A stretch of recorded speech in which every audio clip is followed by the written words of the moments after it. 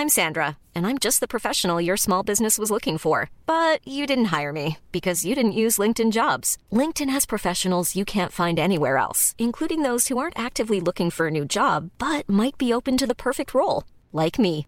In a given month, over 70% of LinkedIn users don't visit other leading job sites. So if you're not looking on LinkedIn, you'll miss out on great candidates like Sandra. Start hiring professionals like a professional. Post your free job on linkedin.com/people today. There's never been a faster or easier way to start your weight loss journey than with PlushCare. PlushCare accepts most insurance plans and gives you online access to board-certified physicians who can prescribe FDA-approved weight loss medications like Wegovy and Zepbound for those who qualify.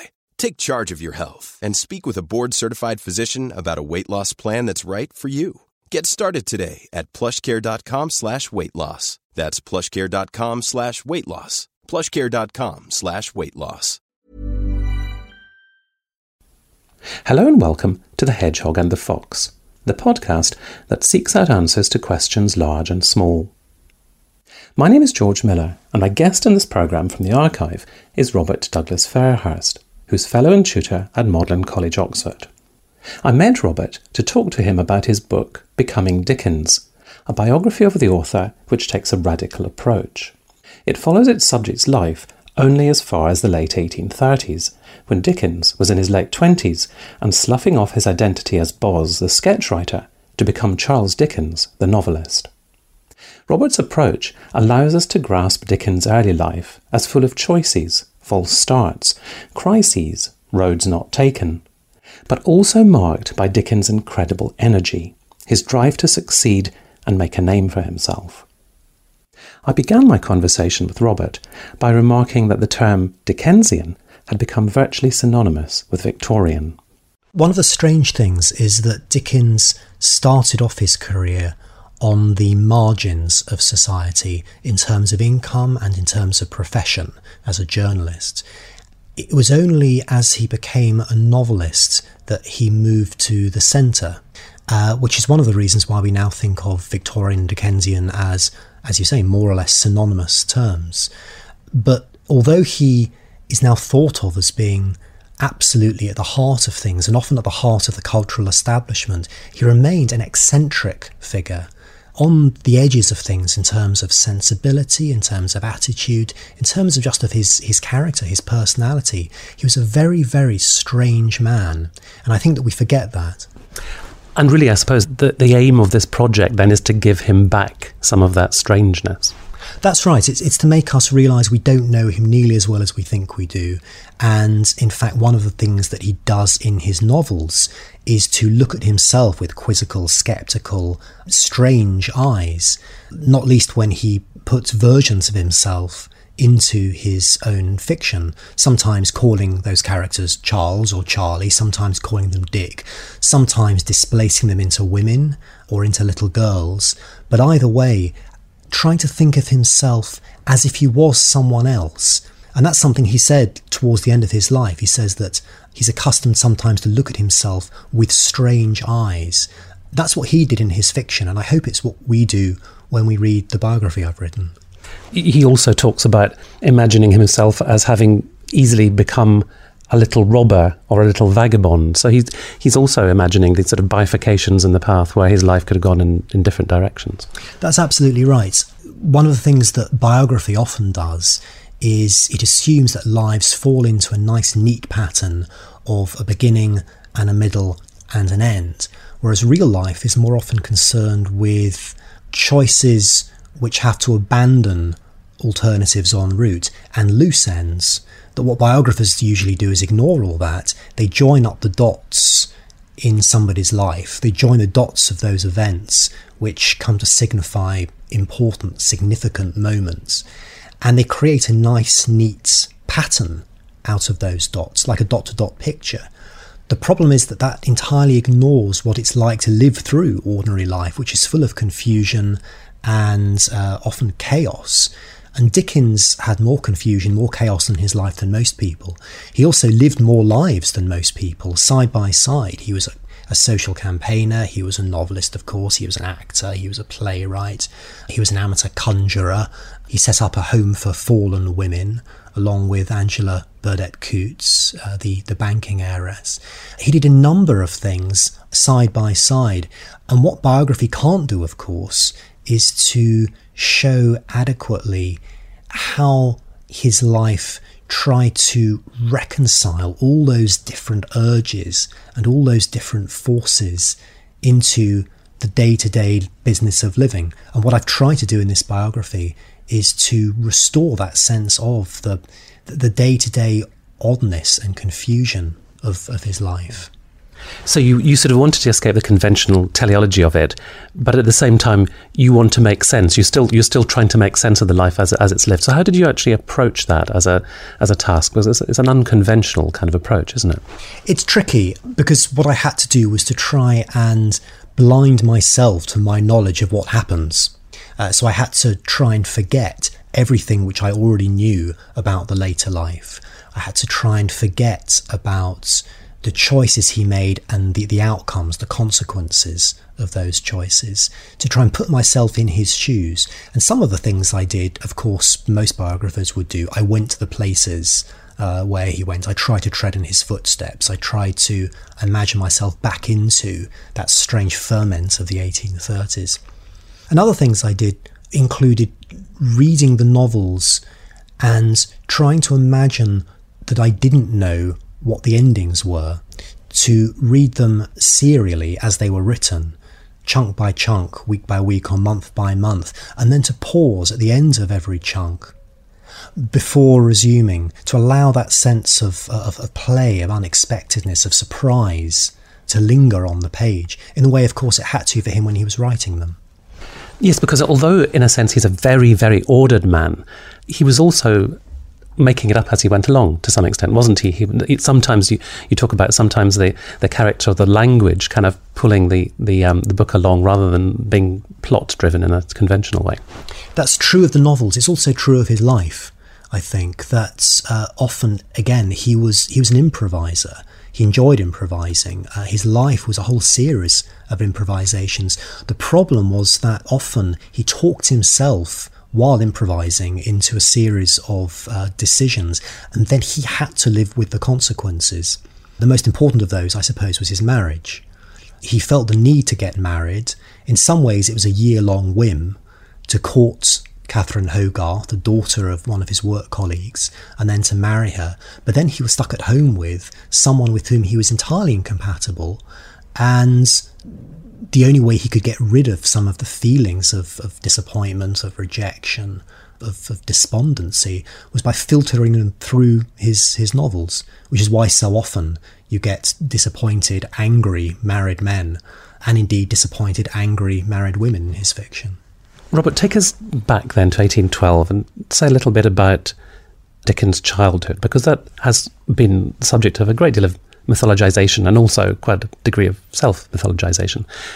Tell us what you kind of get at if you scrape some of that away. I think scraping it away is made difficult, as you say, by the fact that what we know about his childhood is largely directed through the autobiographical fragment which he wrote and gave to his friend John Forster, which was then inserted into the beginning of Forster's life, the first, I suppose, authorised, or the only authorised biography of Dickens. But even if you read that closely, what you get, I think, is a sense of how ordinary his life could have been and how extraordinary it became because of one twist of fate. And the twist of fate was his father's imprisonment for debt. And as a lot of people know, because of that, Dickens had to go and work in a blacking factory by the Thames, a blacking factory meaning a shoe polish factory, where his job was to paste labels onto little pots of shoe polish again and again and again. And it was routine drudgery of a kind that was entirely familiar to an awful lot of little boys. The key difference for Dickens is that he had imagined an entirely different life story for himself, and suddenly he found himself occupying shoes that felt alien, as if he'd been jettisoned from the life which he thought he was destined to lead and pushed into someone else's life. Now, his father was released from prison after less than a year, but one might argue that Dickens never really left the blacking factory. In fact, he never really felt released from it. It was as if it was like a personal prison, a series of little prison bars he carried around with him for the rest of his life. And the analogy one might think of is Marley in A Christmas Carol, who has those chains that clank around with him as a ghost. And in some ways, Dickens had an imaginative version of those sorts of chains that he carried around with him, which was his past, but also in some ways it was the future which he had narrowly escaped by managing to get out of the Backling factory in time.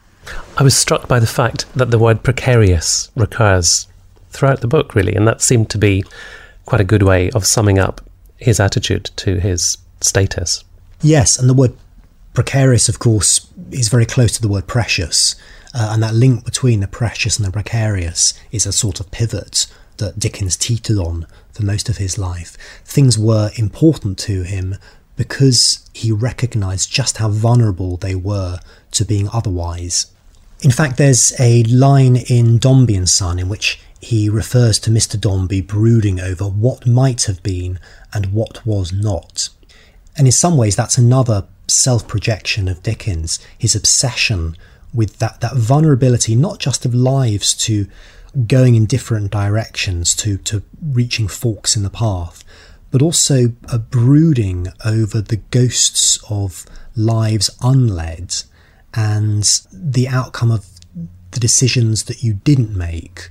These kind of rival selves or rival stories that buzzed around in his head until he wrote them down. And one of the reasons why he was so anxious, so terrified of killing off any of his characters, Paul Dombey, for instance, or Little Nell, most notoriously, he told Forster about pacing the streets for hours after he'd killed Little Nell off on the page, is that in some ways they were like little suicides. This was him imagining killing himself off, and yet surviving with the guilt of the survivor.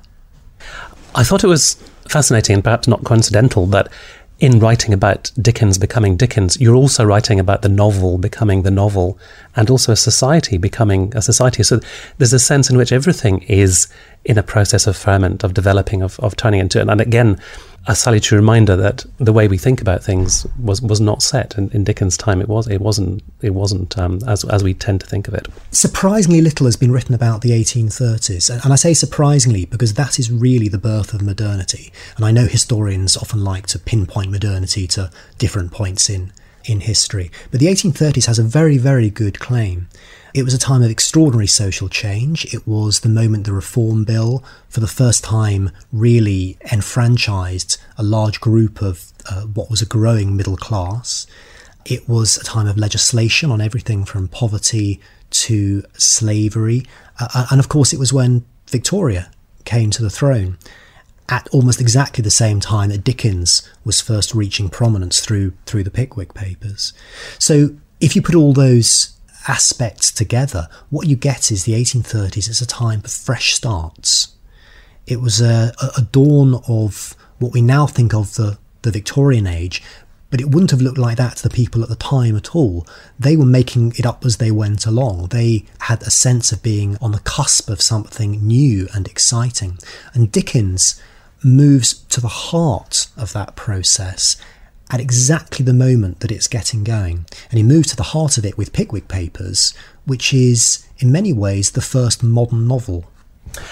I find it fascinating, before he even gets to Pickwick Papers, to see all the stages that he goes through as a writer, from being a legal clerk, where he's simply a copyist, to being a parliamentary reporter, and then to being a journalist out and about, and a recorder of London life. To see all those various stages that he's trying out, maybe through economic necessity, but just, again, he doesn't arrive fully formed. He's got to go through lots of iterations before he becomes the Dickens we know.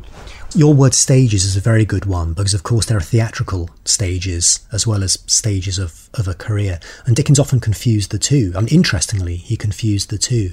So a number of these versions of himself that he had to work through as the solicitor's clerk, as the shorthand reporter, as the writer of comic sketches, then building into someone who could sustain fiction over longer periods into what we now think of as a novel. All of those stages in some ways were a series of improvised turns.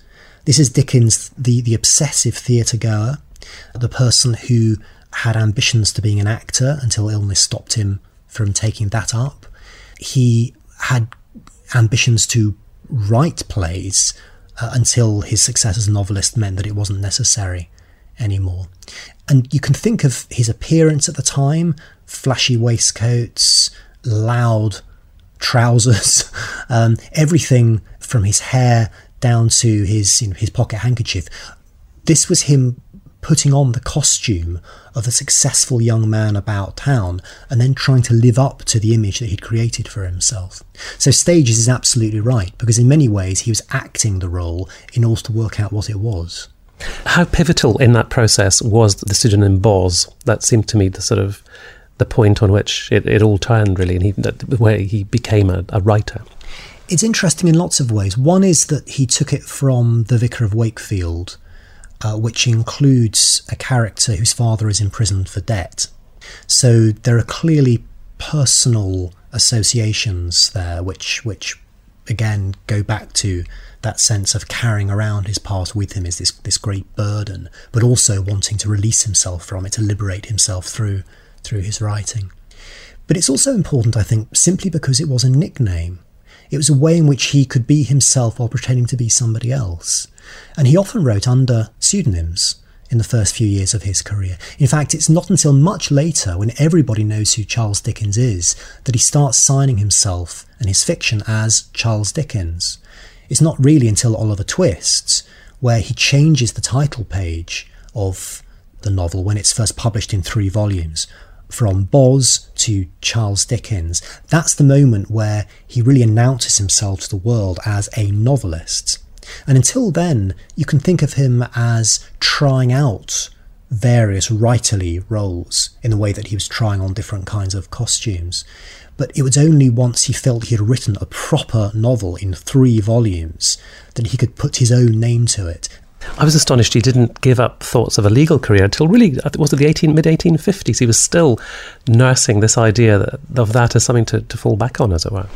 Yes, and even if he wasn't going to go into the career of the law, I think he liked the camaraderie, or he liked the idea of being part of something larger than himself. It's one of the many paradoxes of Dickens that he directed his bile, his fury, against the things that he felt most attracted to and indeed most involved with. And the law is one of the most obvious examples of that. As you say, it wasn't until very late in his career that he finally gave up membership of an Inns of Court. And that is really because it gave him a sense of belonging, of tradition, of respectability, which was driving him to recreate himself as a novelist. But there was always the fear, I suppose, that fiction writing was not serious enough, not weighty enough to give him the position in society that he aspired to. We talked about a little bit about the novel still being in a sort of state of becoming, and it was really brought home to me by your book how precarious the lot of the man of letters was in the 1830s. And at one point you quote a contemporary writer listing all the current literary luminaries, and they're all forgotten, with a couple of exceptions, completely forgotten. And there are spectacles of writers who really sink, they succumb to alcohol or whatever, or just go under. And one of the most poignant things, I suppose, is going a little bit earlier, I thought in the book, was the image of Sir Walter Scott, heavily indebted at the end of his life, trying to write, scarcely able to hold the pen, the tears running down his face. That really brought home to me the fact that being a man of letters in the 1830s wasn't by any means a career path that you could take for granted. You could be up one year and you could be down. Of course, there's a famous quote, isn't there, about rising like a rocket and falling like a stick, which was said of Dickens. That's right. The 2 examples that spring to mind, one you've mentioned, Walter Scott, who simply overspent his ability to make money. He couldn't make enough to keep up with the expenses of a huge house. The other obvious example would be Ainsworth, who for many years was thought to be Dickens's superior. He outsold Dickens, and yet for the last 30 years of his life was a neglected nobody who had to keep on writing potboilers simply in order to put enough food on the table. And although there is that famous early review of Dickens which says he has risen like a rocket and he will fall like the stick, in many ways Dickens carried on rising like a kind of spacecraft now which comes in different stages, and it was the other writers who fell away around him. But because he attracted so much fame and fortune and celebrity, in some ways he blotted out the careers of the people around him. It makes you realise that although we tend to romanticise the Victorian novel, it was a fiercely cutthroat economy in which if one person succeeded, somebody else was almost bound to fail. That you really were taking the food out of someone else's mouth if your own novel succeeded. Dickens was absolutely unapologetic about that. He realised that it was a business that he was in. He was a businessman. The reason that he fought so hard with and against his publishers, he drove a very, very hard bargain because he refused to allow other gentlemen of letters to take what he thought of as rightfully his own. And that led to him taking on a huge amount of work and contracting with various publishers simultaneously, didn't it? For fear of saying no and someone else getting in there, I guess. And it's one of the many oddities, again, of his life, that we think of him as being a novelist, primarily, maybe with a few other projects which he did on the side.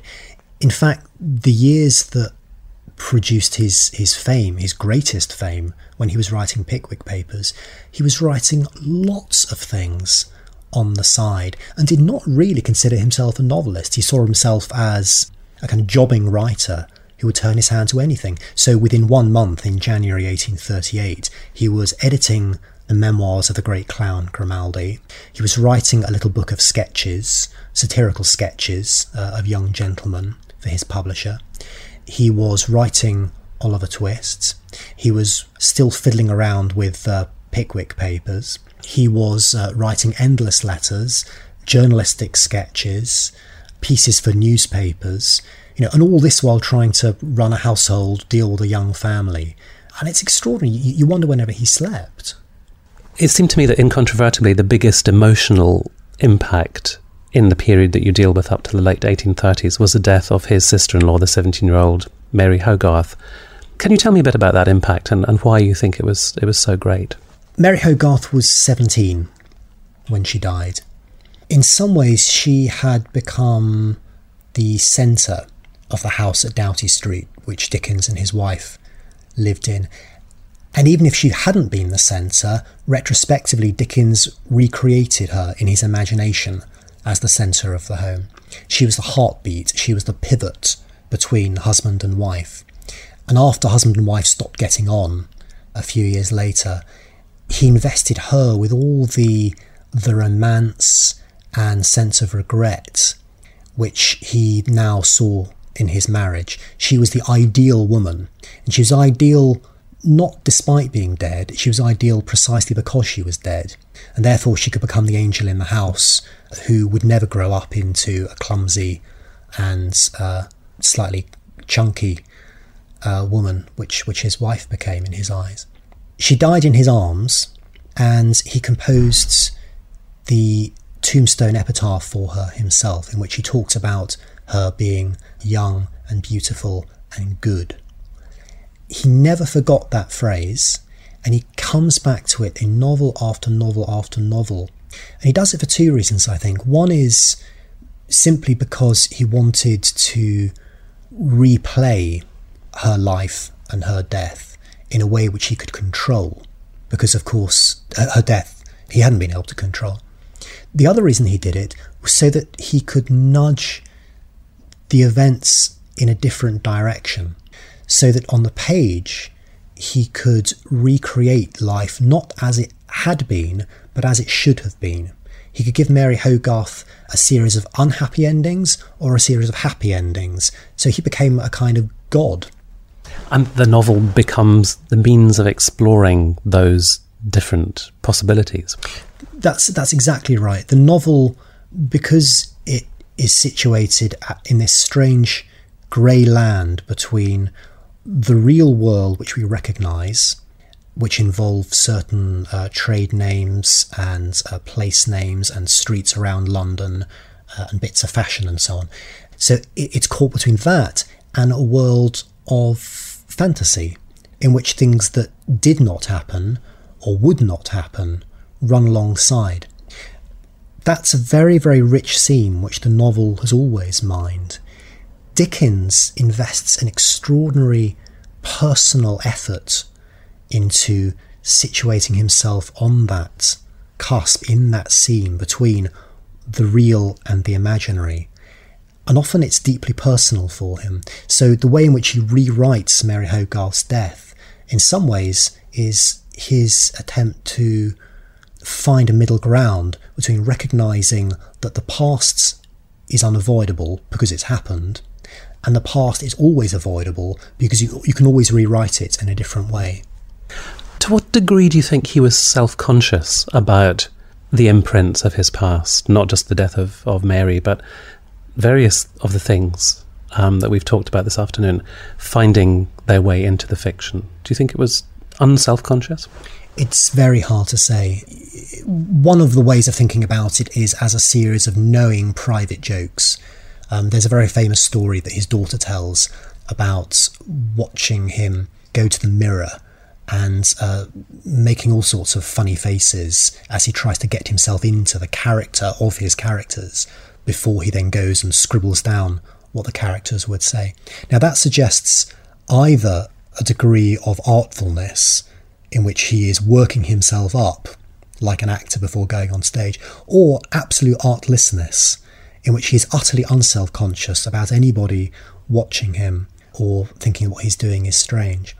When it comes to the versions of himself and his family and his friends that he inserts into the novels, I think he would have been surprised at how often it happens. He would have been surprised at the kind of pattern that emerges cumulatively, but he might have recognised little shreds and fragments of himself. And it's very hard to see how he could not write about somebody called Charles or Dick, which was one of his nicknames for himself, and not think of it in the first person.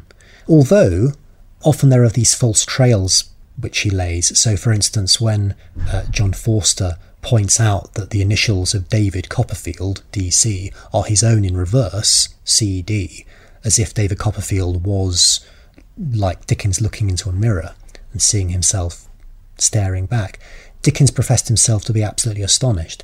And that is itself astonishing, given that he introduces large fragments of his autobiography into the novel. So he must have been aware that this was in some ways an autobiographical novel. Robert, finally, maybe I can ask you, I think your book makes us see Dickens' life differently and reappraise it.